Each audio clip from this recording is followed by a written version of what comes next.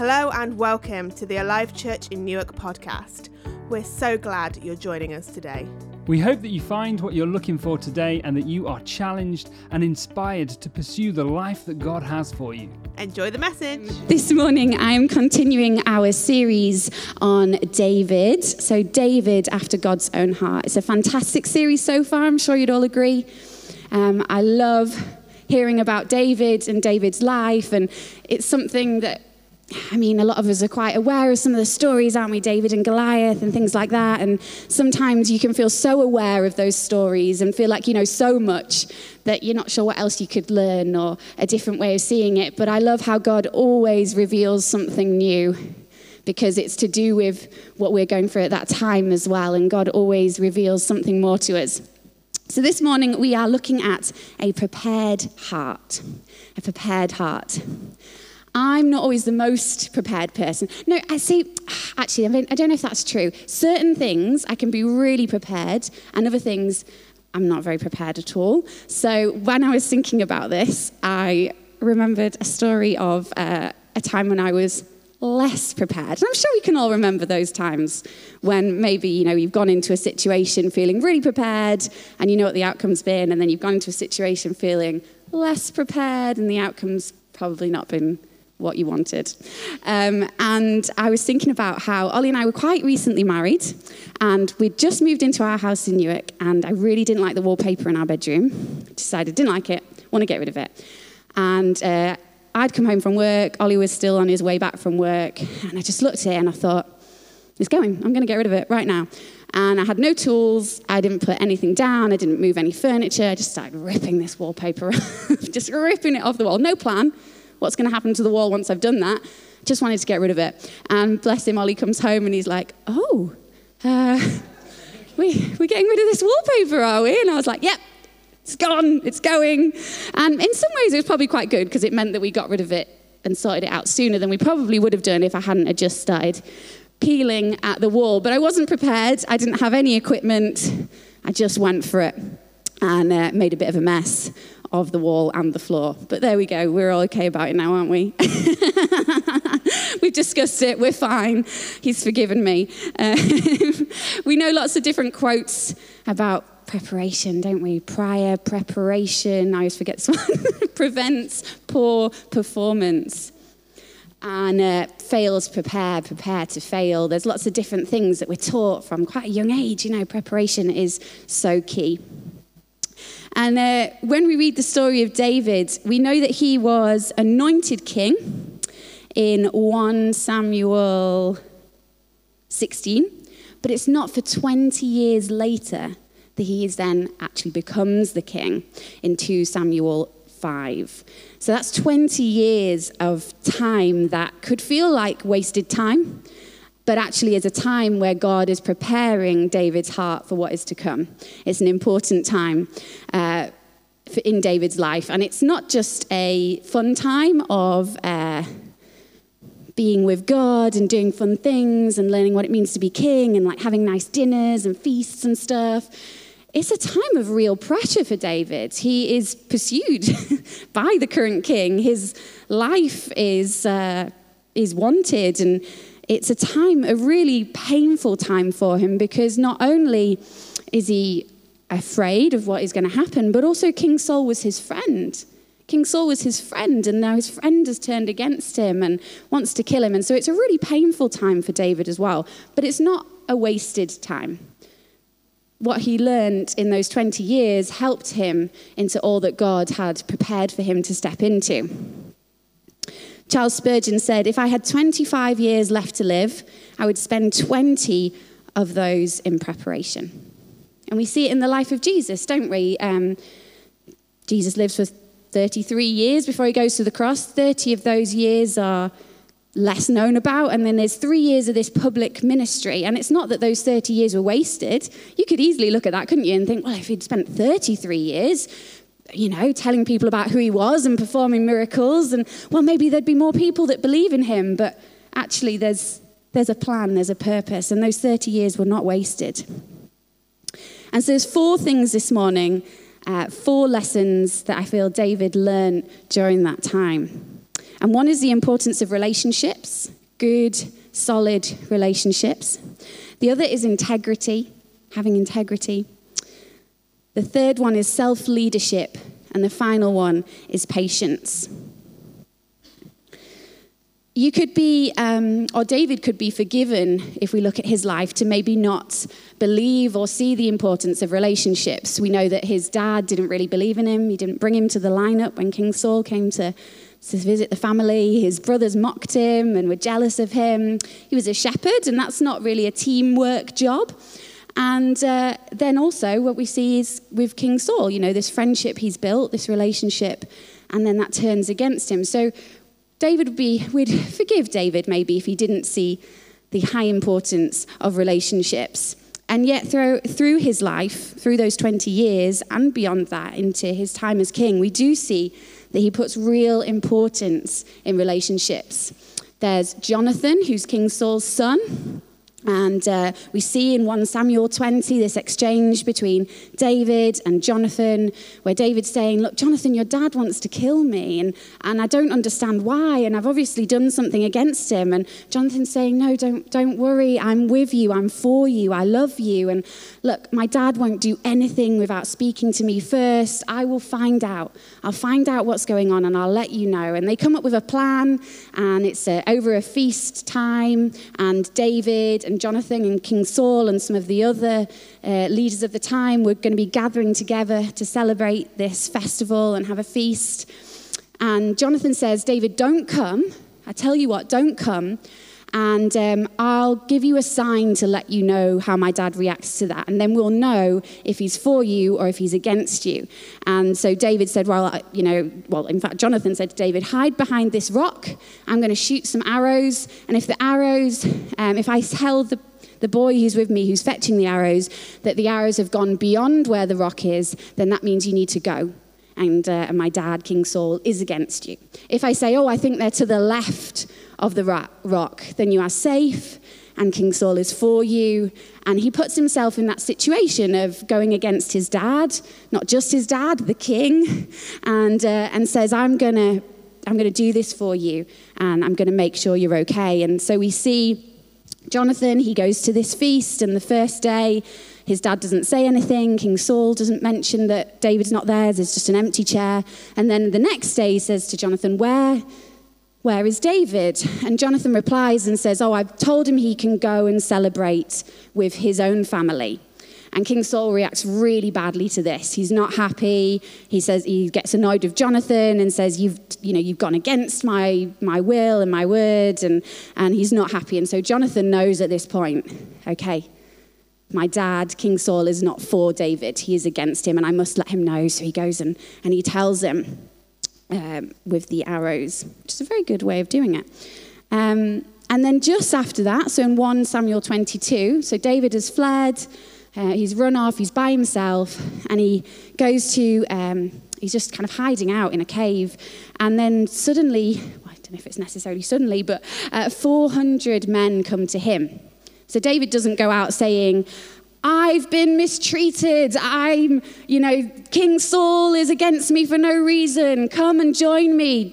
Woe is me. Join my side. These people come to him. They come to him and they say, we know and see that you are being mistreated, and we want to be with you. We want to stick with you.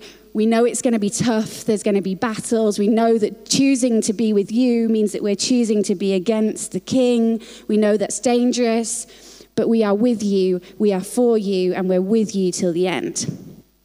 And so there's those real important relationships that David has around him. And then throughout that, we see that into his time as king with Nathan and Joab and many other people. Relationships are important, and God places us in relationship, all of us, for good reasons. And then the second lesson that we see that David is learning in this 20 years of preparation is integrity. David walked with integrity throughout those 20 years. It was not easy, but he chose to obey God. And during that time, his life was in danger. He was being hunted. In just 2 chapters, 1 Samuel 18 and 19, we see that King Saul tries to kill David 12 times. This isn't a joke, he's in grave danger. But David trusts in God. He, at every moment, goes back to God and asks him what he should do. What should I do in this situation? Do I go and fight people in this land or not? And in every moment, he consults God on what God's plan is.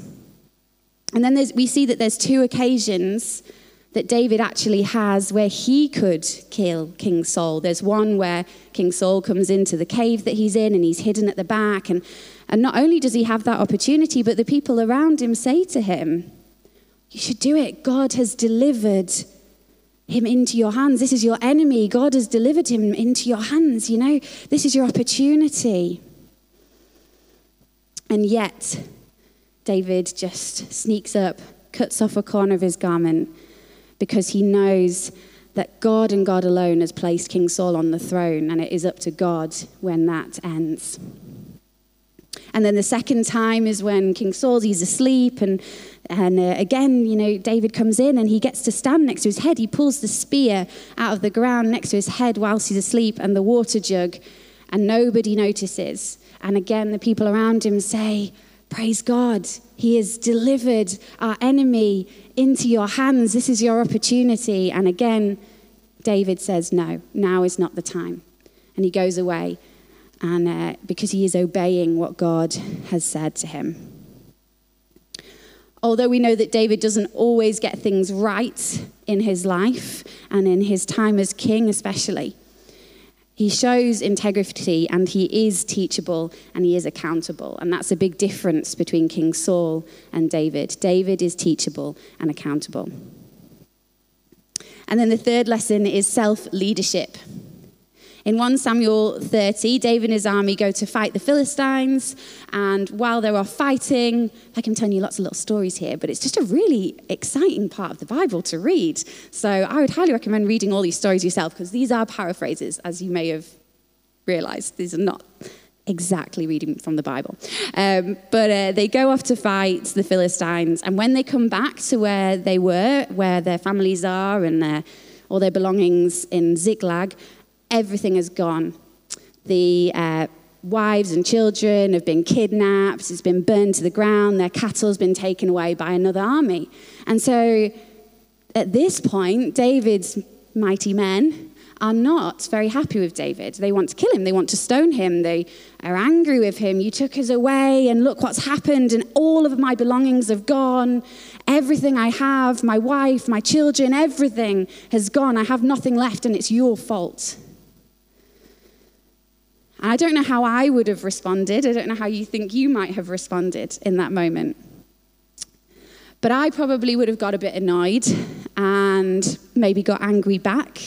Maybe told them that I was doing my best and, it's not my fault, and got a bit annoyed. But actually what we read in 1 Samuel 30 verse 6, it says, David strengthened himself in the Lord his God. That's self-leadership.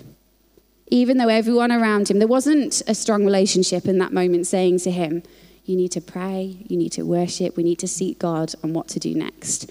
He took authority of his own life. He went with self-leadership and said, I need to go and strengthen myself in the Lord. And we can read in the Psalms, we can imagine what that would have been like, because we have the Psalms, the songs that David wrote of praise and worship, but also the songs of anguish, of pain, of fear. They are all in the Psalms, so we can imagine what that strengthening in the Lord's presence would have been like. It would have looked like raw, authentic worship and praise and prayer and seeking God on his knees, because we can read that. We know how David strengthened himself in the presence of God. David consistently sought God throughout those 20 years. And that's a long time, isn't it, to be waiting for a promise to come. That's a really long time to be wandering around thinking, what is happening? David learned the need to trust in God's timing and not just in God's purposes. God had told him what was to come, but he had to trust in God's timing as well. And I think, again, we can imagine maybe what the questions that David had in that time, the thoughts that he had. And maybe this is just me. Maybe David didn't think these things. But I wonder if he did think, has God forgotten me? Did I really hear from God? Where is God right now? Is this what he's called me to do? Am I in the right place? Did I make all of this up? Does God even love me? You can imagine, or I can imagine, what thoughts I would have had during that time, and possibly the thoughts that David had as well. And actually, like I said, we do read that in the Psalms. He says things like, my God, why have you forsaken me? Those are real words of, God, where are you? You told me to do this thing. I didn't want to do this. I was happy being a shepherd. And you've pulled me out. And God, I feel like you've forsaken me. Where are you? My enemies surround me, God. Where are you? Help me, Lord. Make haste and deliver me. These are words that we read in the Psalms that David wrote. Make haste and deliver me. 20 years is not very fast. And yet, he still had patience. He still waited and trusted in God. He sought God. He sought God's will. He sought God's will for everything that he did. And he gathered around himself strong friends. And we also read in the Psalms, not just during this 20 years of real difficulty. We don't just read the hard things, but we read things like in Psalm 36, verses 5 and 6. David says, your steadfast love, O Lord, extends to the heavens. Your faithfulness to the clouds. Your righteousness is like the mountains of God. Your judgments are like the great deep. Man and beast you save, O Lord. So even in those moments of real difficulty, of feeling like he's alone, still he's saying things like, shout for joy in the Lord, O you righteous. Praise befits the upright. Give thanks to the Lord with the lyre. Make melody to him with the harp of 10 strings. Sing to him a new song. Play skillfully on the strings with loud shouts. And in Psalm 31, in verses 21 and 22, he says, blessed be the Lord, for he has wondrously shown his steadfast love to me. When I was in a besieged city, I had said in my alarm, I am cut off from your sight.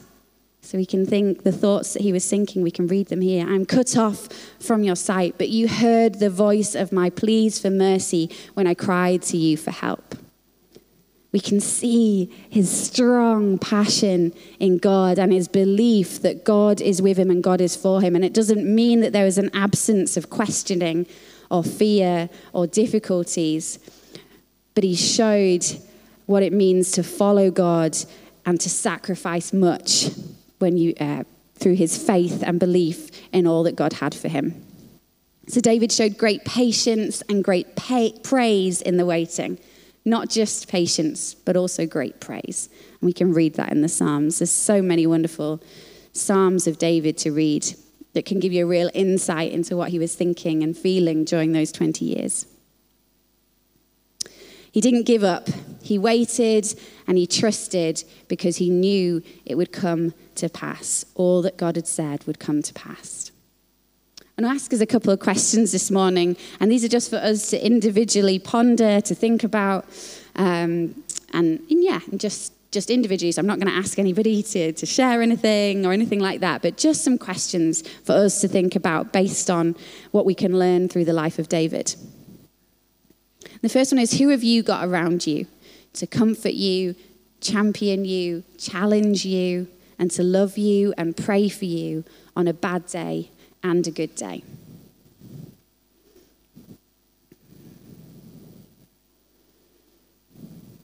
Do you show integrity? Do you hold firmly to what God has said, even when others think you are weak, silly, wrong, or even that you should give up? Those promises that you feel God's spoken over your life. Do you show integrity and hold on to them? Do you listen to God's voice above the other voices that are around you? Are you taking personal responsibility in your walk with Jesus? Are you learning how to strengthen yourself in God's presence like David did? How is your prayer life? How is your Bible reading?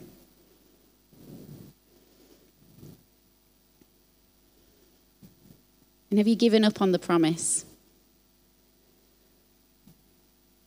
Have you given up on the promise that you felt God speak to you maybe 20 years ago? Maybe 30 years ago? We live in a fast-paced culture now, don't we, where we want answers and actions and things to happen now, you know? But actually, God has been the same throughout all of time. God hasn't gone, oh, we're in a fast-paced culture now. I better respond fast. I better give them what they want fast. I better fulfill the promises and the words I've spoken over their lives quickly because that's what they need in this culture. No, God's timing is absolute and God's timing is perfect. The same timing that he had for David is the same timing that he has for us. And sometimes God calls us to wait patiently. But that time of waiting doesn't have to be wasted time. Like we can see, David learns so much during this time that it means it's not wasted time. Have you forgotten to see what God is teaching you in the waiting? Ask God.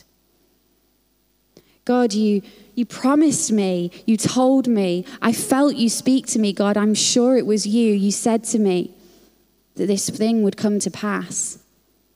And I'm waiting and I want it sooner, but Lord, what are you teaching me during this time? Please show me, tell me, let me know. What are you teaching me in this waiting? And God will hear you. The waiting is not just waiting, the waiting is the preparation. And the preparation is part of the promise. David couldn't have just become king straight away. This was part of the promise of God. God promised that he would become king, but this was part of that journey. He had to go through the 20 years. He had to go through the hiding from King Saul. He had to go through the time of being away from his family, and it wasn't comfortable, and he was sleeping in caves and on the floor, and he had to go through that time. That was part of the promise. He couldn't have had his time as king without those 20 years. So don't miss the promise because you're not ready for the waiting and the time of preparation. They're just as important as the promise. In fact, arguably more important than the promise, because that's when God is doing a great work in us to prepare us for all he's called us to step into. And that's really exciting. It's really exciting. So I want to pray. I want to pray for any of us who feel that, first of all, that we have had a promise spoken over our lives by God, and maybe it was so long ago you've even forgotten what it was. I want to ask that God would remind us of it, but also that God would teach us what he wants us to learn in that waiting, that he would show us what it is, that we would be open and teachable to know what God wants us to learn in that waiting. So I'm going to pray for that first, for those of us who feel that. And this is a moment between you and God, and I'm not going to ask anyone to raise hands or anything like that, but this is a moment for you and God. Heavenly Father, we're so grateful that we can come before you and dig into your word and just see your mighty hand moving throughout history. These are not made up stories, but David lived, David fought, David struggled, David praised and prayed. And we get to learn through that. And this morning, God, I ask, would you come to us? Would you speak to our hearts where we feel like there's things that are no longer coming to pass, that we've waited for so long, that maybe we even feel a bit weary thinking about? God, I pray for those of us who are waiting for the promise we feel you've spoken over our lives. God, I pray we'd hear from you this morning, tonight, this week, next week, whatever your timing is. We trust in your timing. Would you fill us with your strength and passion to pursue after that promise, but also would you put people around us who we can share that with, who can pray for us, who can lift us up, who can ask us what's going on and how it is. And also, God, would you help us to come to you for that as well?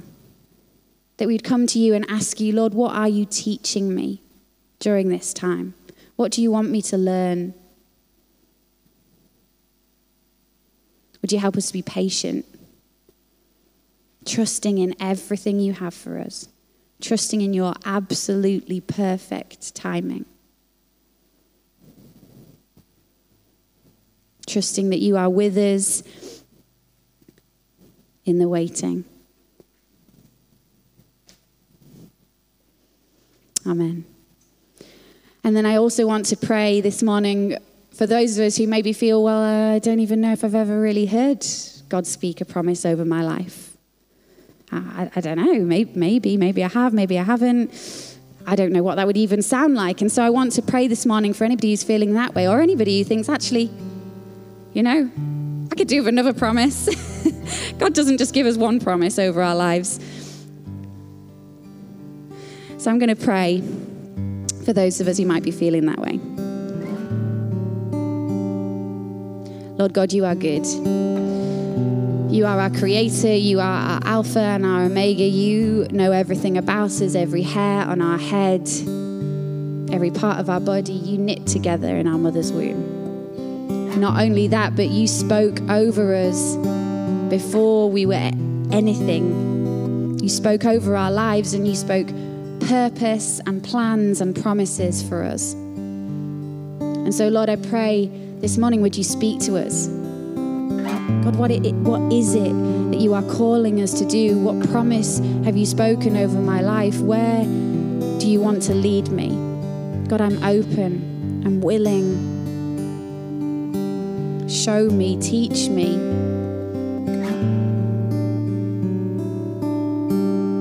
What is my life if I'm not living it for your promises? What have you created me to do in this world? What is your plan for me, God?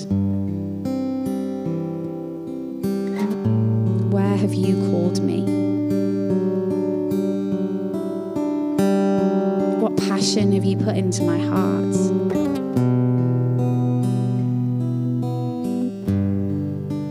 What experience have I been through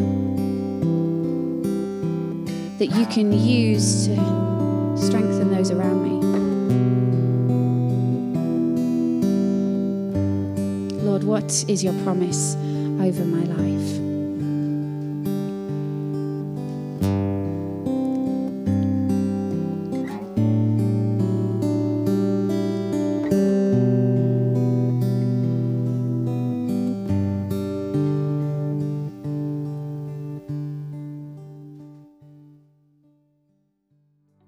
Thanks so much for joining with us. We hope you enjoyed the message today. If you did enjoy, you can subscribe to hear more from Alive Church Newark.